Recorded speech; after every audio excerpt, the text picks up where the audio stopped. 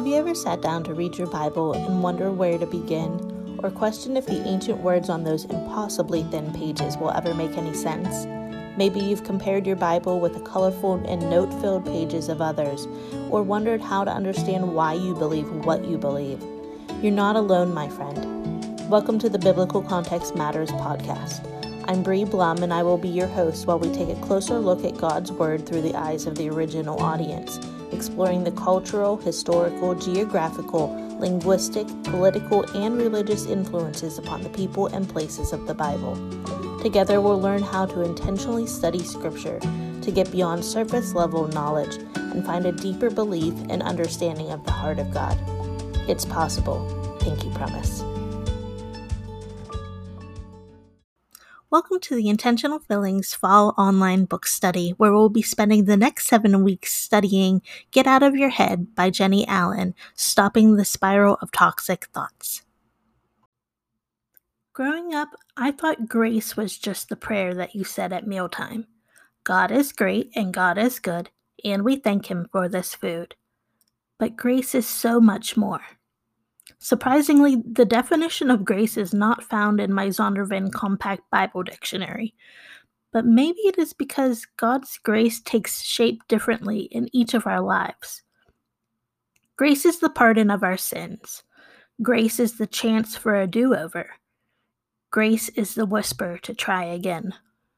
No matter the form that it comes in, it is a humbling of oneself, a stooping low in recognition that we are not worthy of the gift of grace. What does grace look like in your life? The Apostle Paul addressed grace in this way. But he said to me, "My grace is sufficient for you, for my power is made perfect in weakness. Therefore I will boast all the more gladly about my weaknesses, so that Christ's power may rest on me." From 2 Corinthians 12:9 from the NIV. We all fall short. We're human, and to be human means to be fallible. We all need Jesus, and desperately. Thank God He's infallible, and so gosh darn generous. So my friend, accept this gift of grace this week, even if you've fallen short, or stopped reading the book entirely, even if you've cursed more than you've blessed, even if you're not sure where to begin. Accept the gift of grace. It comes from a God who loves you, knows you, sees you, and has shown you love so radical, intimate, personal, and wild that He would painfully choose to lose a child to reconcile all mankind. While we were still sinners, Christ died. Comes from Jennie Allen's friend Rachel from Get Out of Your Head, page 85. We purposely build a week into each of our online book studies to allow you to receive grace and to extend it to yourself.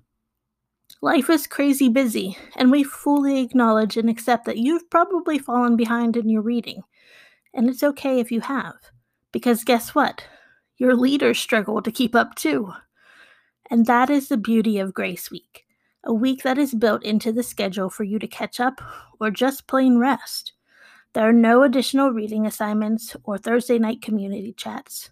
There's just time for you to inhale, exhale. Good. Now do it again. So that you're able to join us for the last 2 weeks and finish the study strong. Okay, bud?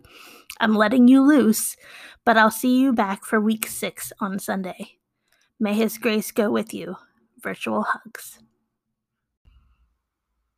Today's corresponding blog post can be found at intentionalfilling.com/blog, and we'd love for you to stop by the blog and tell us what you think.